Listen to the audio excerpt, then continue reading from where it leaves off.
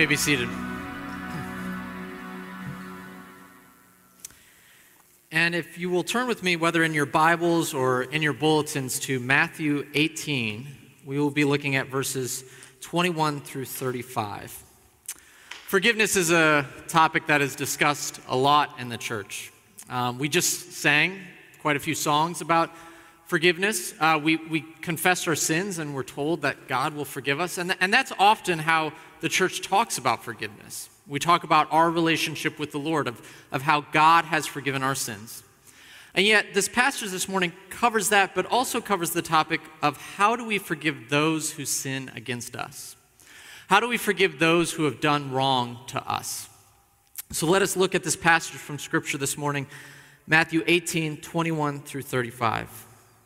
Then Peter came up and said to him, "Lord, how often will my brother sin against me, and I forgive him? As many as 7 times? Jesus said to him, I do not say to you 7 times, but 77 times. Therefore, the kingdom of heaven may be compared to a king who wished to settle accounts with his servants. When he brought one to settle, one was brought to him who owed him 10,000 talents. And since he could not pay, his master ordered him to be sold with his wife and children, and all that he had, and payment to be made. So the servant fell on his knees, imploring him, 'Have patience with me, and I will pay you everything.' And out of pity for him, the master of that servant released him and forgave him the debt. But when that same servant went out, he found one of his fellow servants who owed him 100 denarii, and seized him. He began to choke him, saying, 'Pay what you owe.' So this fellow servant fell down and pleaded with him, 'Have patience on me, and I will pay you.' He refused and went and put him in prison until he should pay the debt. When his fellow servants saw what had taken place, they were greatly distressed, and they went and reported it to their master, all that had taken place. Then his master summoned him and said to him, 'You wicked servant, I forgave you all the debt because you pleaded with me. And should not have you had mercy on your fellow servant as I had mercy on you?' And in anger his master delivered him to the jailers until he should pay back all his debt. So also my heavenly Father will do to every one of you if you do not forgive your brother from your heart." Let us pray. Heavenly Father, it is a difficult topic to talk about forgiving other people who have wronged us. It is so hard to take on the sins of others and the burdens that they have caused in our life and wipe them clean. But we recognize that that's what you've done for us, that the sins that we have committed against others have been forgiven by you, that the sins that we have committed against you have also been forgiven, and our debt has been wiped clean. We pray as we consider the sins of other people that we remember the sins that have been forgiven. And we pray that the depth of our heart, that we examine it and know that all the sins that we've committed nothing can compare to the sins that have committed against us. And we pray we use it as a light to share the gospel to this world by forgiving those who have sinned against us. In your name, amen. So how are you at forgiveness? Would you say it's easy for you?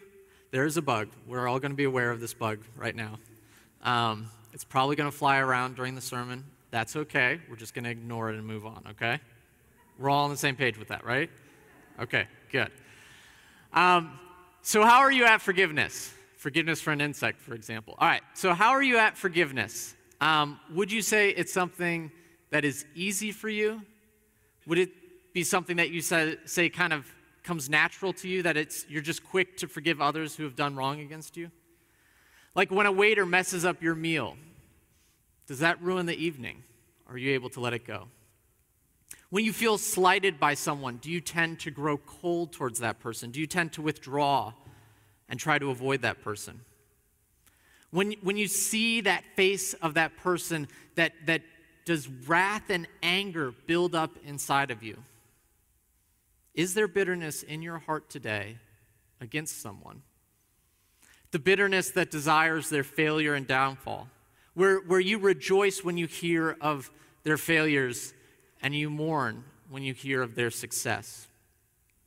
In the Cask of Amanteio by Edgar Allan Poe, it is a short story, and although it was written in 1846, the desires of the main character, Montesor, can still be felt today by us. You see, Montesor seeks revenge on his friend Fortunato because he believes that Fortunato has slighted him in some way and injured his character. So Montesor, knowing Fortunao's desire for wine, says, I have this rare bottle of wine in my family catacombs. Come and taste.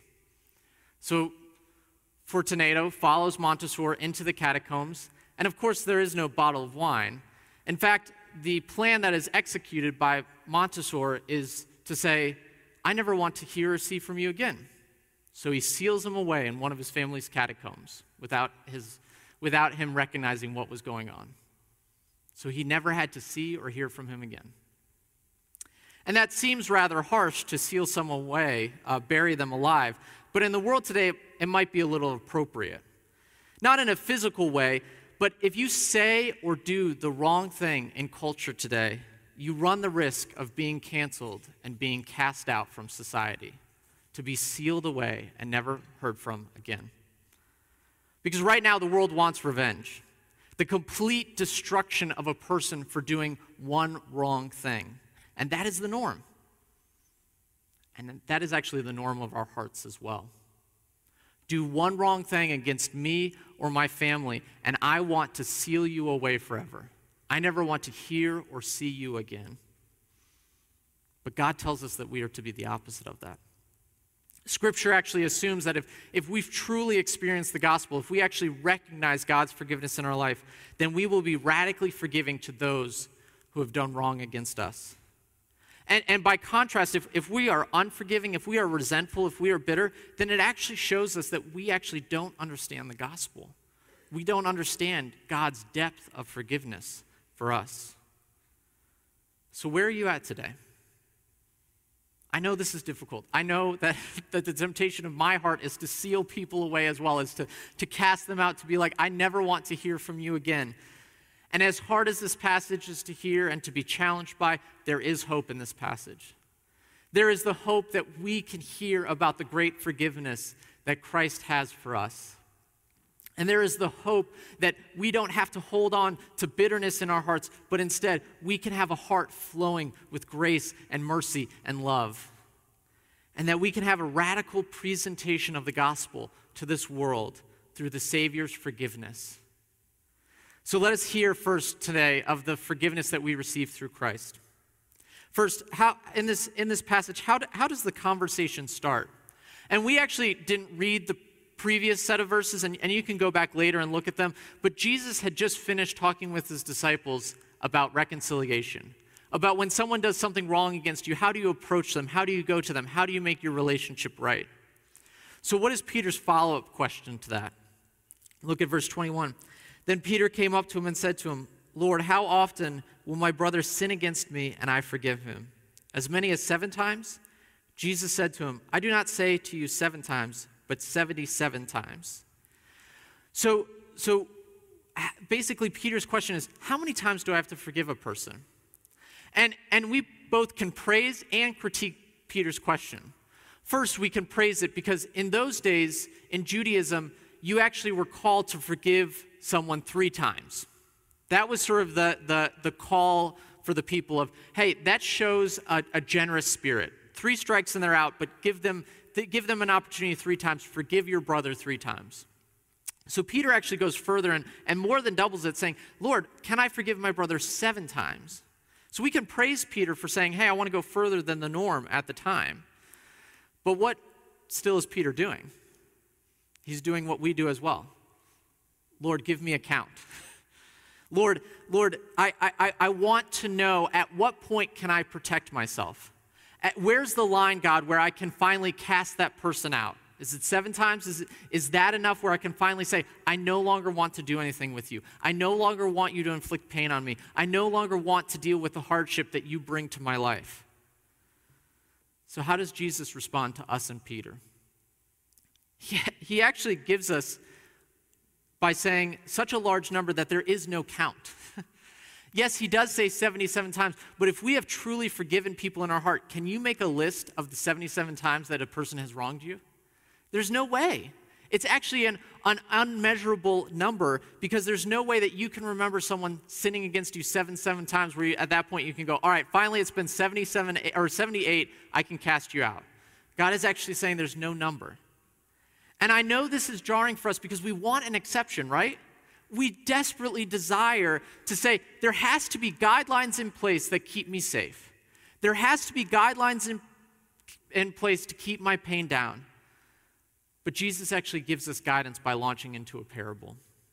Look back at verses 23 and 20 through 25.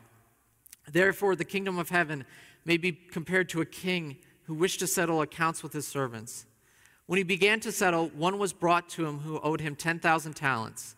And since he could not pay, his master ordered him to be sold with his wife and children and all that he had, and payment to be made. So right away, the amount that the servant owes to the master is unbearable.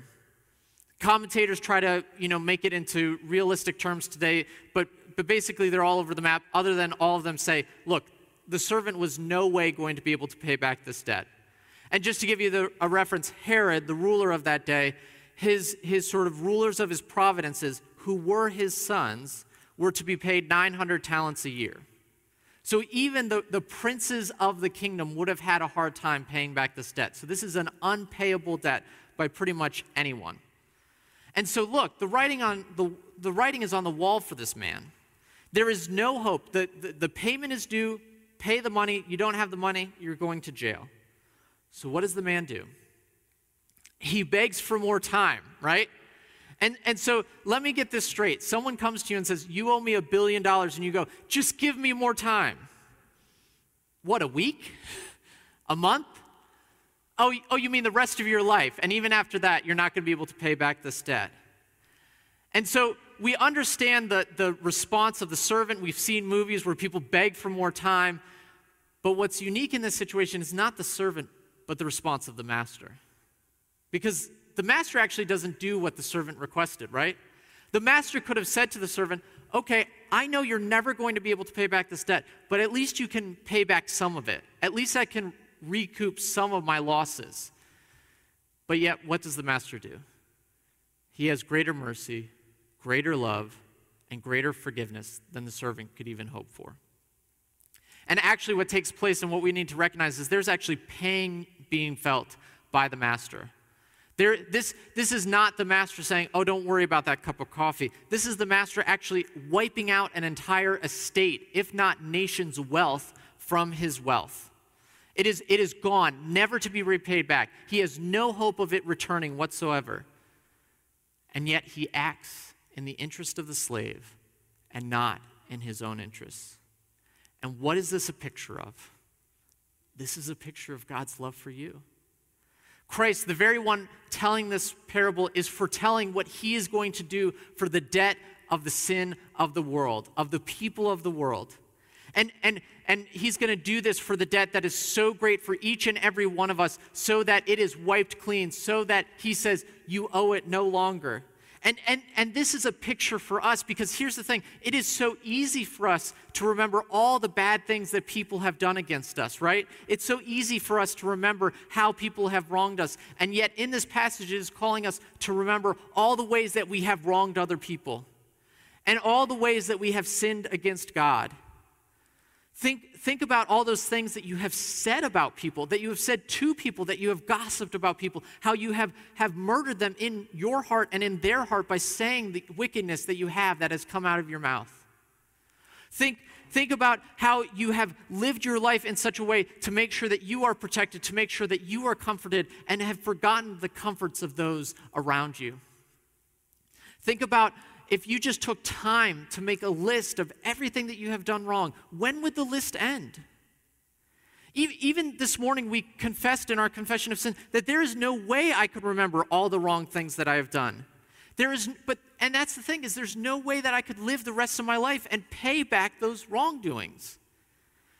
And you see, the temptation of the servant is our temptation as well. Our temptation is to go to God and say, God, just give me enough time. Give me more time and I will get better.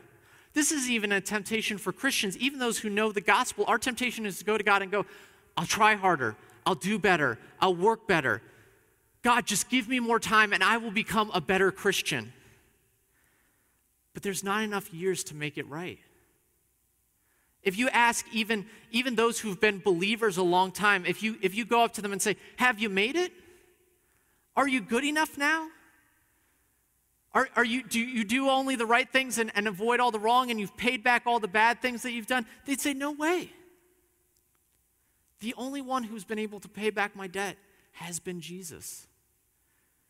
So you can attempt the same solution as the servant, to beg for more time, to say, God, just to spend the rest of your life trying to make it right. Or you can actually take on the master's solution and have your debt be completely wiped clean. And this is the gospel, is that Jesus came and he said, I am going to take on your debt of sin. I am going to go to the cross, and it is going to be painful for me. It is going to cost me my life, but I am willing to wipe it clean, to cast it out so that it is no longer counted against you. What a beautiful picture of what takes place in our life is when we recognize that and we go to God and say, God, grant me forgiveness. And he says, your debt is gone. You owe me no longer. There is nothing that you can do to pay it back, and it will not be counted against you. And this actually, this reminds me of a woman that I was reading about recently named Jamala Williams. And Jamala talked about how the debt was so overbearing in her life that if anything went wrong throughout the month, she would owe more money at the end of the month because of the interest that was occurring on her loans. She had student loans, she had a car payment, she had credit card debt, and she said, if things don't go perfectly, by the end of this month, I will owe more money. And it was almost like she was living a life where the debt was just increasing time and time again, and there was no way she could get out of it. And imagine if someone came to her where she recognizes this debt can't be paid by me, it will never end, and yet someone comes to her and says, your debt has been paid. Those bill collectors who are calling, those bills that show up in your mail, count against you no longer. What would her reaction be? To rejoice. To celebrate, to say the debt has been paid, it has been gone, and this is the debt of the sin that you hold in your hearts. Just change the story to say, wait a second, those times in my life that I have committed sin, those times in my life that I have done wrong, listen, I know about those tapes that the devil plays in your head at night where you remember the wickedness that you have caused to others, those things that you have said to your family, those things that you have done. And I know that the temptation is to say, I owe God for this. And yet you get to respond when the devil brings those tapes to your head to say, the debt has been paid. It has been paid by the master. It is no longer counted against me. I no longer owe anything on this sin because God has paid it all. And that is what we get to experience through the gospel. So let me encourage you, if you feel that, if you recognize your sin, call out to God and he will forgive you. All of it. It won't be something where spend the rest of your life paying me back. No, it's been paid. It is gone. It is no longer counted against you.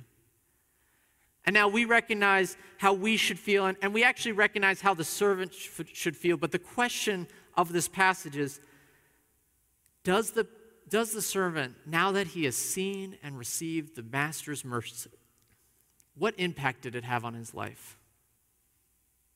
Let's look back at the passage. Verses 28. But when that same servant went out, he found one of his fellow servants who owed him 100 denarii, and seizing him, he began to choke him, saying, pay what you owe. So this fellow servant fell down and pleaded with him, have patience with me, and I will pay you. He refused and went and put him in prison until he should pay the debt. When his fellow servants saw what had taken place, they were greatly distressed, and they went and reported to their master all that had taken place. And once again, the amount owed is important in this account. Because on the one hand, the amount owed to this servant by the other servant is about 20 weeks of wages. So if you want to make it easy in today's term, just round it up to half a year. So imagine half your year's salary is owed by someone. That's a lot of money. That's not a small amount. This servant is not demanding, again, a small payment. This is a large amount. But it obviously has to be taken in light of what had just been forgiven. This is a payable debt. The one that has been forgiven was unpayable. And what actually takes place is we actually get a revealing of the servant's heart. We actually get to see that there was no effect on him. There was no transformation of lifestyle or the way that he interacted with others. Maybe on the outside, he rejoiced. Obviously, there was other servants who were aware of what took place because they were disturbed about how he treated his fellow servant. So he obviously rejoiced on the outside. He talked about the forgiveness of the master. And yet, we see that his interactions with others didn't change at all. He was exactly the same. And here's the thing is, as a pastor, I can't know what's inside your heart simply by looking at you. As much as I can't know by looking at a piece of cooked chicken if it's raw or not. And I know it's a funny analogy, but just bear with me for a second. I can't cook, but I attempt to grill. So when I first attempted grilling, I would put the chicken on the grill, and I'd set the timer as the recipe would say, and the timer would go off, and I'd take the chicken off the grill, and I'd go into the kitchen, and I'd cut into it, and what was it? It was raw on the inside. It looked done on the outside, but it wasn't. And surprisingly, there's an amazing invention that you should all buy. It's called a thermometer, all right? And you stick the thermometer in the chicken, and even if it looks cooked on the outside, you can know whether it's raw on the inside or not, or whether it's cooked all the way through. And what this passage is actually challenging us to ask is, are our hearts still raw? Or have they been changed by the gospel? Because here's the thing, is maybe as a believer, you can talk about all the ways that God has forgiven you and all the good things that God has done for you. But if it means nothing to the way that you interact with other people, your heart is still raw. You still don't know about the love of the Savior. Because here's the thing, is when I say I can't forgive what that person has done to me, what we're essentially saying is that person's sin is greater than mine. And we actually don't know the depth of the forgiveness that we have received through the Savior. And what this passage is calling us to is actually a really, really deep forgiveness. It is not just a surface level of oh, I've been forgiven for some of my sins. No, this is a deep forgiveness where we repent and remember all our deepest and darkest sins. And what it's saying to us is actually that forgiveness for others isn't possible unless we recognize forgiveness from God for ourselves. And this passage not only gives us a gauge or a thermometer for our hearts, but it actually gives us a key to forgiving others. In order to forgive others, you have to be in recognition constantly of the depth of your sin and the forgiveness of that sin by our Master, by the Savior, by Jesus Christ. And as much as I say, as a pastor, I can't know your heart, I actually get to get glimpses of it. And there was recently that I was talking to a mother about her teenage son, and her teenage son was having problems and struggling, and surprisingly enough, that happens to a lot of teenagers. Just to let you know, parents of teenagers, they struggle. So they were struggling, and they were having a hard time. And as I was talking through with the mom, at one point she said, if God could forgive a sinner like me and rescue me, I know that he can forgive and rescue my son. And in that moment, I had to stop and go, I know what your son has done. I don't think you've done those things. And even comparing myself to her, I go, I'm a worse sinner than you. I don't know how you have that viewpoint of yourself. But we recognize what she had. She had a depth of her heart. Her heart had been transformed by the forgiveness of the Savior. And in our hearts can actually, in our hearts, it can be taken away, the destruction and the hope for bad things against other people. And instead, what can flow from it is not bitterness and anger, but actually what can flow from it is mercy and grace if you get washed in the mercy and grace of the Savior.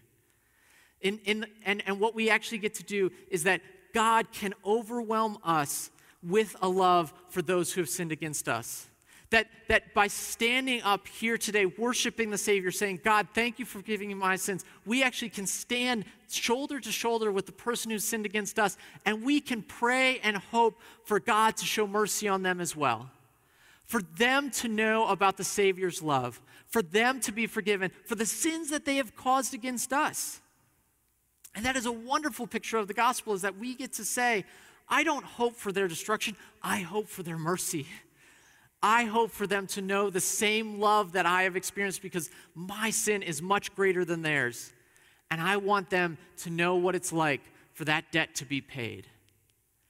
And I recognize that taken out of context, this passage can actually seem like just a simple morality tale. Because look at the end of the passage. This is a little hard for us to comprehend, but we'll work through it. It says in verse 33, And you should not have mercy on your fellow servant as I had mercy on you.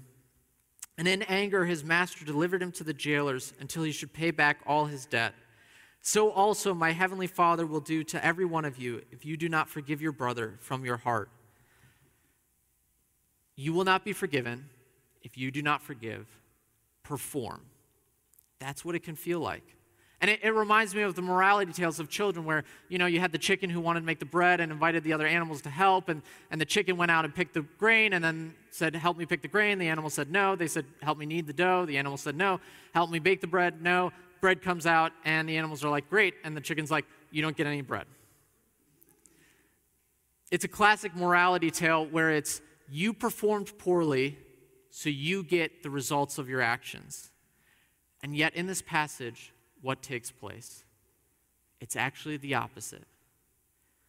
The one who has been wronged is the one who forgives first. It is not the master recognizing that the servant forgave someone, so now he'll forgive them.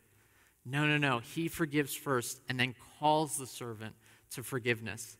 And this is not a morality tale, but this is actually foundational to our forgiveness for others because it's based on what has happened to us.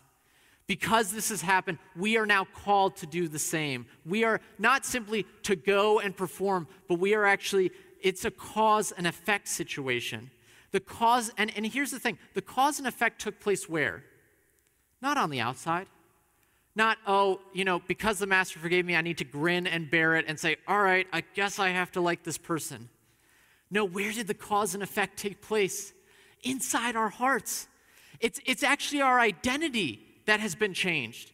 And it flows from who we are at an identity level where forgiveness and mercy flows out of us. It's not just do good and perform, but it's actually to say, I recognize who God is, I recognize what he's done for me, and now I must do it for others. Forgiveness that is true and real and deep is one that flows from our hearts, flows from our identity in Christ. And when we actually understand the gospel, when we embrace the gospel and understand the forgiveness of our own sins, then and the depth that God has forgiven of our own sins, then we are going to be able to say, there is no sin greater than mine that I can't forgive. We will be quick to forgive even the smallest infractions, even the big ones. We will say, my sin is greater and it has been forgiven. And look, this won't just impact us and our relationships with others. This will impact the world. Because look at what sort of negative thing happens with this servant. Look at verse 31.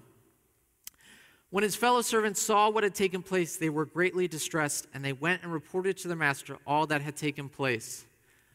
You see, the fellow servants were distressed because they knew about the forgiveness.